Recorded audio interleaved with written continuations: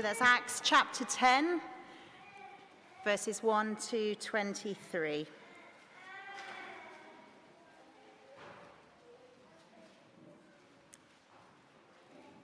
At Caesarea, there was a man named Cornelius, a centurion in what was known as the Italian regiment.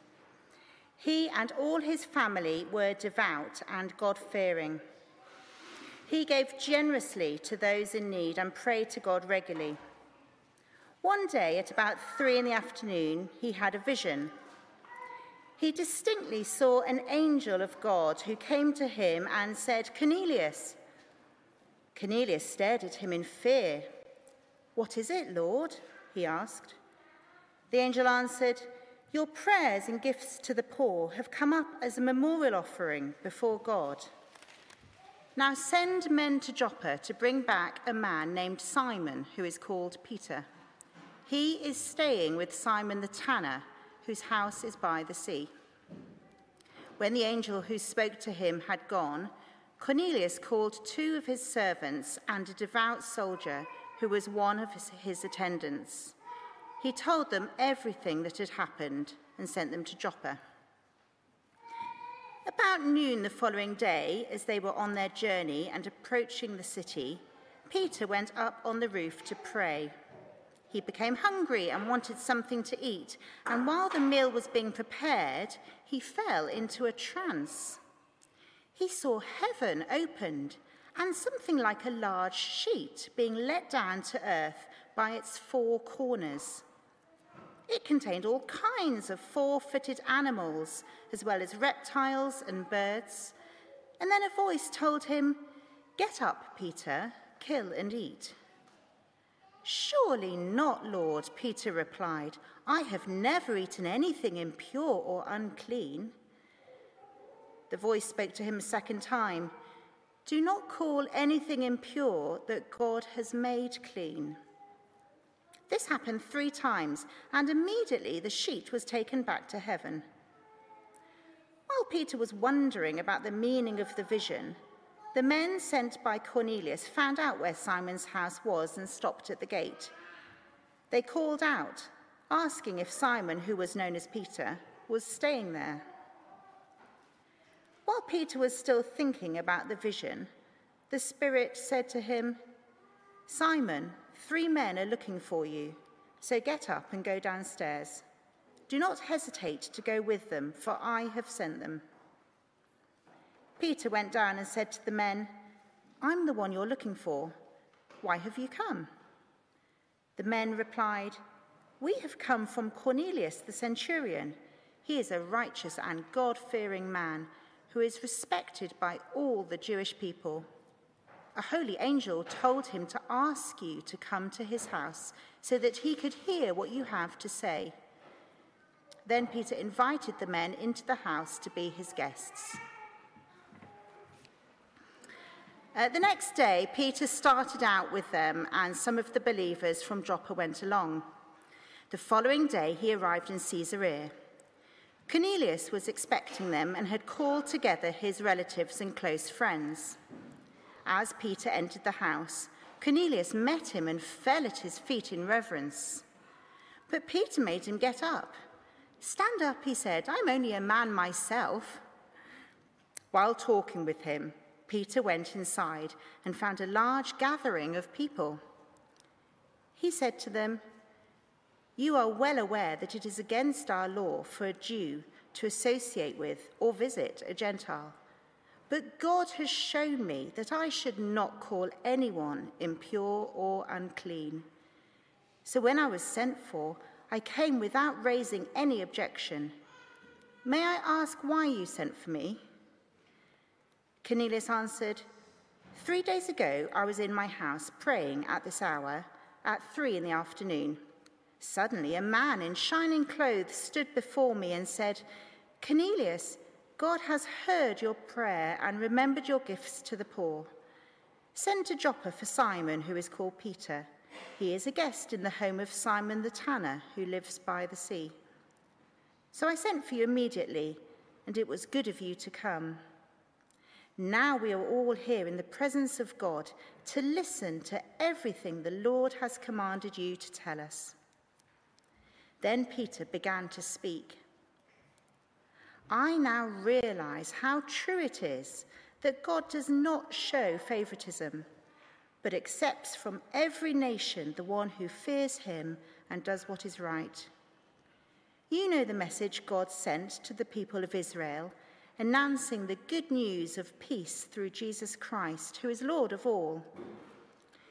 You know what has happened throughout the province of Judea, beginning in Galilee after the baptism that John preached, how God anointed Jesus of Nazareth with the Holy Spirit and power, and how he went around doing good and healing all who were under the power of the devil, because God was with him. We are witnesses of everything he did in the country of the Jews and in Jerusalem.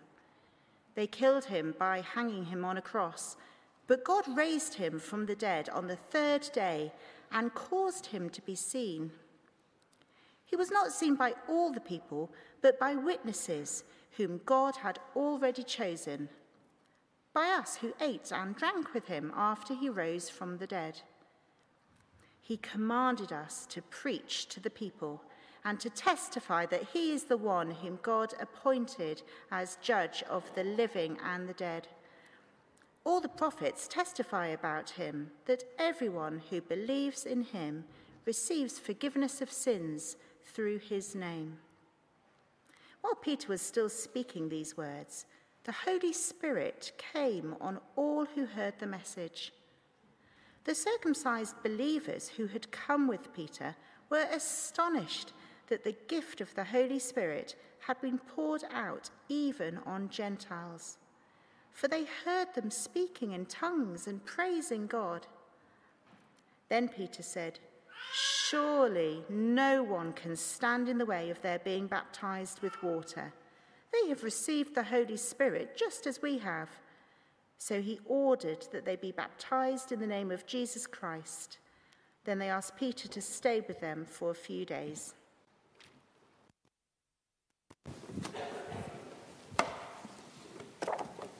Thanks, Teresa, for reading that to us.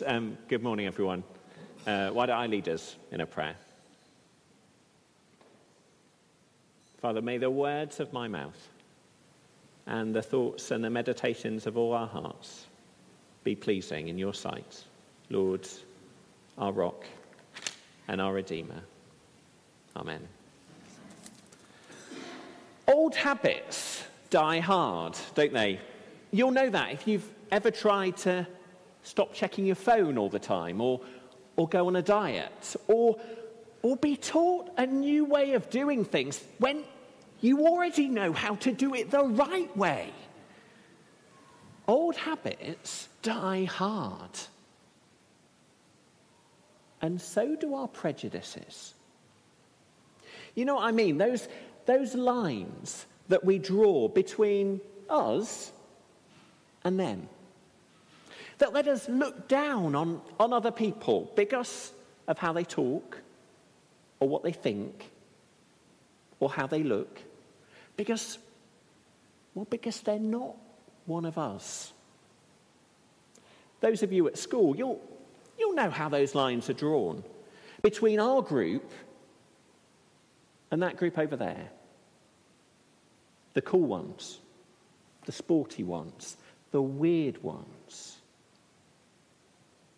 And those of us who are older, we're probably ashamed to admit it, but we're not all that different. There's still people that we'll cross the room to talk to, and those we'll cross the street to avoid. There are those people that we quietly enjoy feeling just a little bit better than. All of us do it. And those prejudices, they die hard because they become habits. They become so ingrained in the way we think and act, we stop even noticing. Which is why Peter's sermon here to Cornelius in Acts chapter 10, I think, was probably the hardest sermon that he ever preached. Because Peter was a Jew and Cornelius was a Roman, a Gentile. And for Peter, that was the ultimate us and them. Everything in Peter's upbringing and way of life, the things he did, the clothes he wore, even the food that he ate, was constantly telling him, we're not them. We're not unclean, stinking Gentiles. We're better. We're God's people. And it was true. All through the Old Testament, God had chosen, set apart the people of Israel. But not because they were better, because he was gracious. And he had given them distinctive ways of living to mark them out as a people belonging to him. But always so they'd be a light to the nations, to draw them in too. Only the people of Israel, well, they'd done what all of us do. They twisted that privilege into a sense of superiority. Praise God, we're not like them. And so when Peter had heard Jesus promising his disciples that they'd be his witnesses to people to the ends of the earth, well, Peter would have been sure what Jesus meant. People like us. Not people like them, Jews, not Gentiles. And that's one reason that this sermon is so important for us here today. Because almost all of us here aren't Jewish.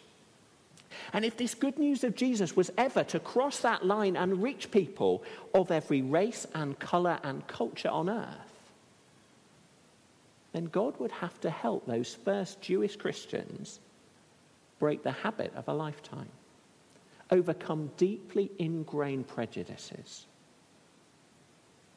Before God could reach the world, he had to change his church. And that's just what he begins to do here in Acts chapter 10, starting with Peter. So let's have a look at how God does it under 3 headings. Let's see first, the heart God changed. Which starts with probably the weirdest takeaway delivery ever. Verse 9, if you look at it, there was Peter praying on his roof just before lunch, stomach rumbling, and suddenly his prayers are answered. There's this huge sheet coming down out of heaven like some kind of divine Deliveroo, inviting him to pick whatever he wants from the menu.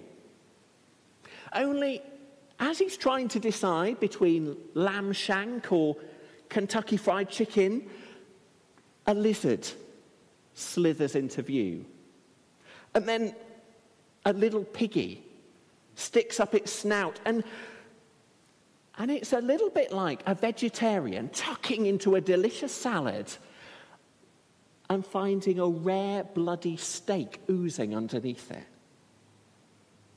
As Peter's stomach turns and he realizes this feast is full of unclean animals. And Peter knows what the Old Testament food laws say. Do not eat them. Do not defile yourselves by any of those creatures, says Leviticus. And it's so ingrained in Peter's way of thinking that when God's voice comes, get up, Peter, tuck in, he's disgusted. Surely not, Lord. I have never eaten anything impure or unclean. I know where the line is, Lord, Peter's saying. The line you've given us to keep us away from them. So it would have blown his mind when the voice came right back. Don't call anything impure that God has made clean. What is going on? Has God had some kind of change of heart? Is this God overcoming his own prejudices against reptiles and cloven-hoofed animals and going all-inclusive all of a sudden? Peter's head must have been spinning. And it's at that very moment, verse 17, that visitors just happen to arrive at his gate.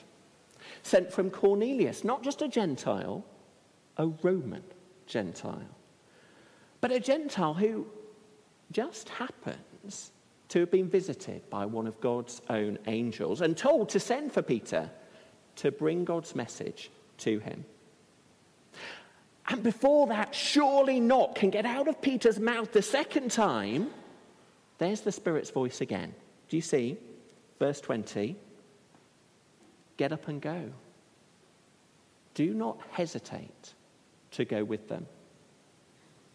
And that word hesitate, it could also be translated, don't discriminate. Don't discriminate, Peter. Step right over the line and go with them. And so Peter does. He travels all the way to Caesarea. And when he gets to Cornelius' house, what does he do? Well, he breaks the world-changing habit of a lifetime. And he steps over the threshold. And we mustn't miss it. It's massive. See what Peter says in verse 28. It is against our law, against our whole way of life, for a Jew to associate or visit a Gentile. It shouldn't be happening. But, and every single one of us is only here this morning because of that but. But God has shown me that I should not call anyone impure or unclean. Do you see? Something's happened to Peter. Something's changed his heart so that he's ready to give this message. And see how he starts it in verse 34. I now realize how true it is that God does not show favoritism, but accepts from every nation the one who fears him and does what is right. Do you see? Peter's stepped right over the line. Why? We'll come to a second point and see the way God has made. Because the striking thing is that Peter's newly inclusive message rapidly becomes, well, quite awkwardly particular. Because notice that Peter doesn't say what our culture would love him to say. He doesn't say, Cornelius, I now realize that there are many ways to God. I realize that your upright living and your generosity, well, they're just as good a way into God's kingdom as my Christianity. He doesn't say that. No, instead, Peter, well, he goes awkwardly exclusive. He starts talking about events that happened in particular places. Israel, Judea, Galilee. Verse 39, in the country of the Jews and in Jerusalem. Not any old place, one particular place. And involving one particular man. See that at the top of the page, Jesus of Nazareth. That can be known about only through particular eyewitnesses. Verse 41, he was not seen by all the people, but by witnesses, by us who ate and drank with him. See what he's saying? Only there, only him, and only we saw it. They're big, exclusive claims, aren't they? Because they're claims that God himself has done something. Verse 36, God sent the message. Verse 38, God anointed Jesus. Verse 40, when they killed him, God raised him from the dead. Proving, verse 42, and this is shocking, he is the one. He is the one whom God appointed judge of the living and the dead. The one everyone must give an account to. It's an offensive claim in that world there and in ours today. That this Jewish man, Jesus, verse 36, is Lord of all. But Peter knows it's also the best news in the world. Not just for Jews, but even for Gentiles. Even for an enemy of the Jews like a Roman centurion, like Cornelius, who's sitting there so aware that he's on the wrong side of the line. Because this Jesus is the way that God has made for that line to be crossed. Look at verse 43. Everyone who believes in him receives forgiveness of sins through his name. Because God has sent Jesus for unclean people. People like Cornelius and Peter and you and me, who fail in all kinds of ways, fail to live up to our own standards, let alone the standards of a perfect, holy God. And so who know that, well, that puts us over the line and far from him. That's what those Old Testament laws distinguishing clean from unclean, they were really all about. That were really always pointing people to. It was never that God had a thing against bacon or shellfish or mixed fibre clothing. No, those were always a big visual aid, woven into the fabric of his people's everyday lives, that some things can't mix, that holiness and sin can't mix, and that a holy God must draw a line between his perfect goodness and our sinful dirtiness. A line that must keep us out forever unless a way can be made for us to cross it. And that, Peter tells Cornelius, is the way that God has made by sending his Son into our world.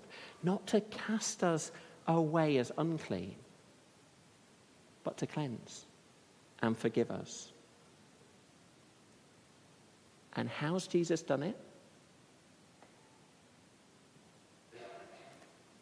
By stepping over the line and becoming unclean for us. Do you see that? By dying on a cross, by hanging on a cross until he died. That same God-given Old Testament law told his people was the ultimate place of uncleanness and God-forsakenness. Deuteronomy 21, anyone who hangs on a tree is under God's curse. And Jesus hung there, bearing your uncleanness and mine. Everything that keeps us away from him, so that we can be brought over the line, cleansed and forgiven, brought over to him. That's the penny that's dropped for Peter. Remember verse 15, that message that God delivered with Peter's takeaway. Don't call anything impure that God has made clean. And that's why those food laws were no longer needed. Not because God had stopped being fussy, but because he's dealt with the bigger, deeper problem that line was always pointing people to. The unclean hearts of all of us. And that's why Peter's realized he must break the habit of a lifetime and step over that line and offer this good news even to Gentiles, because of the way God has made the unclean clean. Only one way, only through Jesus. It's shockingly exclusive, but at the same time it's wildly inclusive, because it's open to all. The way God made. And then finally, see the proof God gave. Because did you notice that this hardest sermon that Peter ever had to preach, he never even gets to finish? Verse 44, while Peter was still speaking these words, the Holy Spirit came on all who heard the message. It's quite rude, isn't it? He doesn't even get to finish. But as Peter speaks about forgiveness of sins, I think God's whispering to the hearts of Cornelius and the others there, yes, even you. Maybe he's doing that this morning with some of us here as you've heard that same thing. Yes, even you. Trust me. And at that moment, they do. And it's like an explosion that blows the doors of heaven wide open. I think it's a bit like that dad in a delivery ward bursting to tell the news of the safe arrival of his child. They're here! As God sends his Spirit in an unmistakable explosion of joy, as if he's shouting from the rooftops, they're mine! And I don't think it's really for the sake of Cornelius and his household. They're too busy loving Jesus. No, I think it's for those people watching. Verse 45, for the circumcised believers who'd come with Peter. Those Jewish Christians who were sitting there comfortably on the right side of the line between them and us, until God blows their doors off, just like he has Peter's. And they see the gift of the Holy Spirit poured out even on Gentiles. And poured out in that unusually dramatic, tangible way. Do you see that? They're speaking in tongues. They're praising God in other languages. That I think it would have rung a bell. I think they'd have been sitting there and it would have taken them back, right back to another day, to the day of Pentecost, when the Spirit marked his coming in the very same unusually tangible, dramatic way at the birth of his church. And I think, like that proud dad, God's saying to those Jewish Christians, do you see? They're mine. Because my son has broken down every barrier for every single person who trusts him. And now do you see my beautiful church has been born, made up not just of circumcised believers, but of every believer. Yes, even them. They're mine.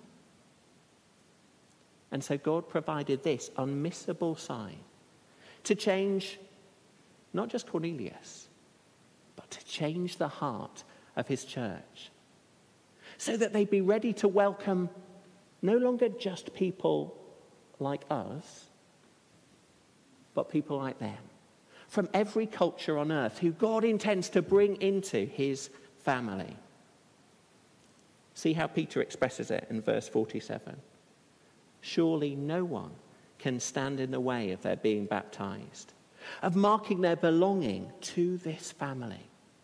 Because God's done it all. Through the work of his Son, proved by his Spirit, he's made them clean. He's brought them in. So who can stand in the way? It's the question I think Luke wants to leave ringing in our ears, having shown us the length God went to change his church, to overcome their prejudices, so that even us here in Cambridge, 3,000 miles away, 2,000 years later, could be welcomed into God's family through Jesus. And it begs another question. How might he want to change us too, so that nothing stands in the way of who might be next? How might he want to change us as individuals, so that we'll look at that person at work or at school, so different to us, so different, everything in us says, surely not them, Lord. But then we'll take that first step to cross that line, to start the conversation, believing that Well, that God just might have a plan to bring them in. And how might God want to change us as a church community? What barriers might he want to knock down? What habits might he want us to break? So that nothing stands in the way of anyone, whoever they are, wherever they're from walking through our doors and not just hearing, but feeling the welcome of Jesus. Might it start by my crossing this room at the end of this service to speak to someone so different to me, someone I actually feel really awkward talking to. Change like that, it probably won't be easy. Old habits die hard. But how might he want to be at work in our church family so that when someone takes the risk to step over the threshold, everything about our shared life together says to them what God was saying to Cornelius that day. This is for you. This is for you. Come and meet Jesus with us. Let me lead us in a prayer.